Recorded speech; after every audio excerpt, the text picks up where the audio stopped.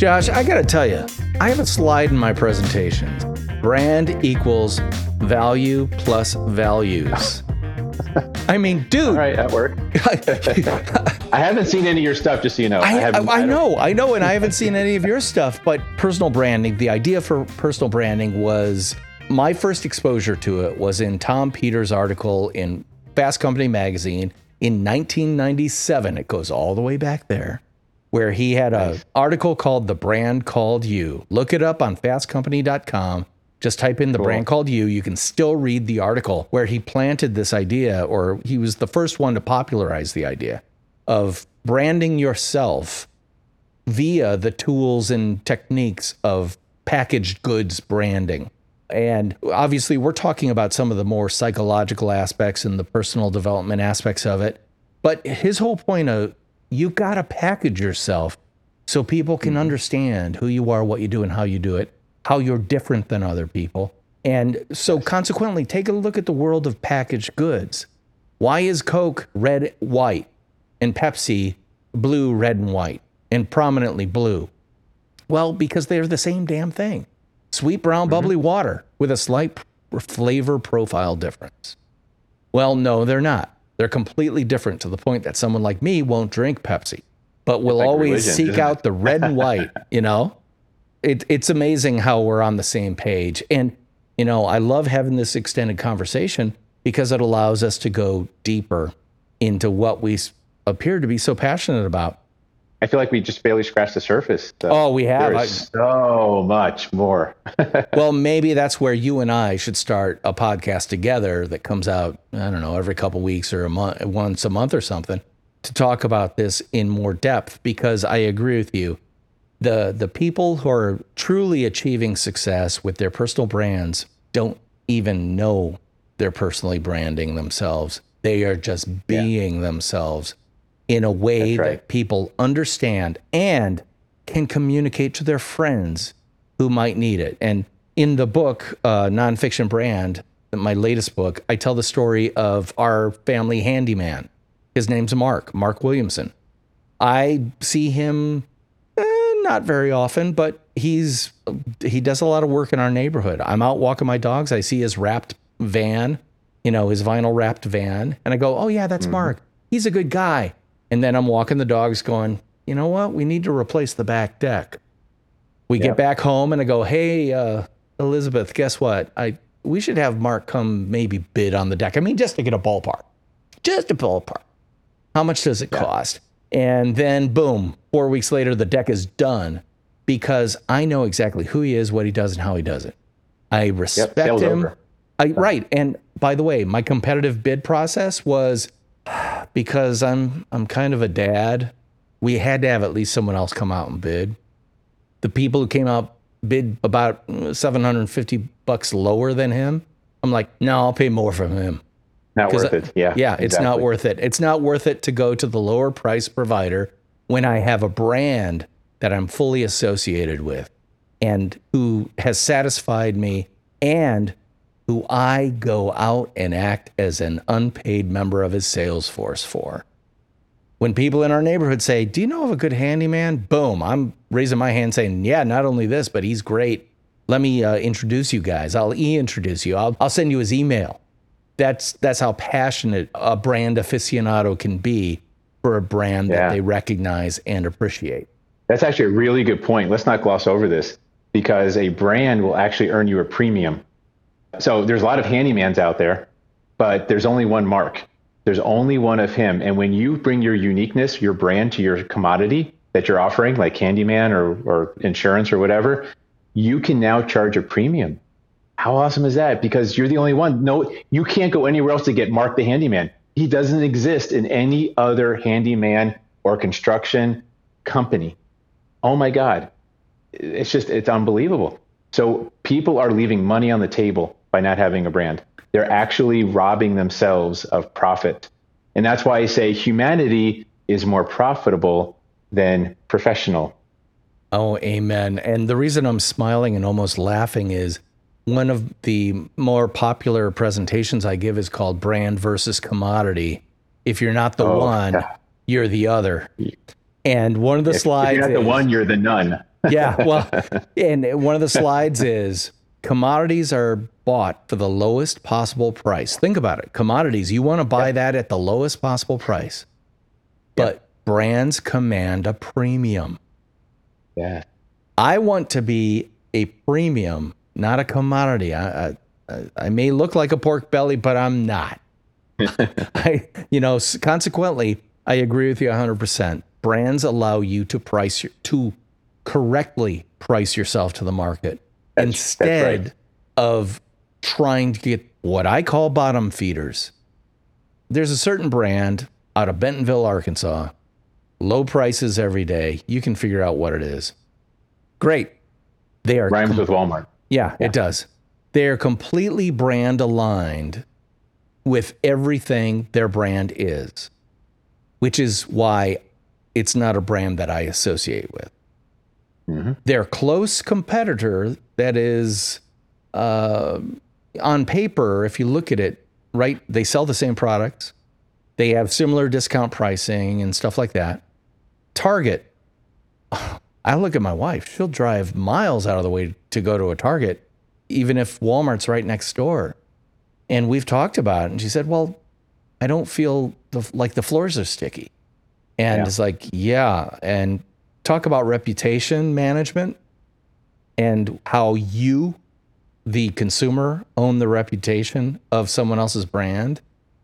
They can't do much to change that reputation without changing everything their brand stands for, to which they say, we don't want you. You're the women who come in, you're the women and men who come in and complain about this not working. We go for the people who don't complain ever. You expect too much of us. We're not that brand. Oh, okay. Okay. Perfect. And again, another comparison, Samsung, Apple, Android, iOS. I never complain about paying way too much for a phone because that is my joy. I don't golf. I don't have a boat. I don't have, ATVs or anything like that. Although I do hear you have this kind of guitar aficionado. Well, yeah, I got a guitar fetish for sure. But anyway, do you see what I mean? Guitar player too, by the way. Just so you know, I grew up playing guitar. I don't play as much anymore, but I used to. That kept me off the streets. Well, believe me, and it's a lifelong thing. It'll be coming back. I guarantee you. You'll see this collection and go, "Oh, I got to get me some of those." Yeah. You know what I have? I have a Padula. You ever heard of Padula guitars? No. What is that? They're famous for their bass guitars. They made this one actual electric guitar, and I still have it. It's one piece of wood. You know how a lot of necks are bolted on? Yeah. This is a solid piece of wood guitar. Really heavy, really dense, and just incredible. I don't know if it's worth anything but it's a cool guitar. It doesn't matter because what sounds like two guitar guys geeking out over guitars is actually two brand guys geeking over the fact that, wow, that brand gave you a story that you are now communicating to someone who is immediately after this podcast ends going to start Googling Padula guitars because I've never heard of them. You told me an interesting story, and now I got to see what you're talking about because guess what? You have become an unpaid sales force member for Padula guitars because you know their brand and you've taken that brand, or what I like to call, grabbed it by the brand handle, or say it with me, brandle. You grab their brandle of everything it stands for. It's like a suitcase with a handle. You've now handed me that brandle and I'm going to do the work of opening the suitcase and going through it because you've given me enough reason to go, oh, that sounds cool. And your wife is going to send me a nastygram because you're going to go buy another guitar. Oh, yeah. Well, that's a given. Like, why did you tell him about that? Well, let me tell you that I've got enough guitar cases around here. Half of them are empty, so I can put it in the case. All right. Don't It'll tell be our her. secret. Don't tell anyone. Yeah. Yes. But that's the power of branding. This episode of the Nonfiction Brand Podcast is brought to you by my new book, Nonfiction Brand. Discover, craft, and communicate the completely true, completely you brand you already are, now available on Amazon.com. Jay Baer, best-selling author of Talk Triggers, said, "The book is outstanding, highly recommended, a spectacularly useful guide to personal branding that pulls off the difficult trick of being both realistic and inspirational. A must-read, regardless of where you are in your own brand-building journey."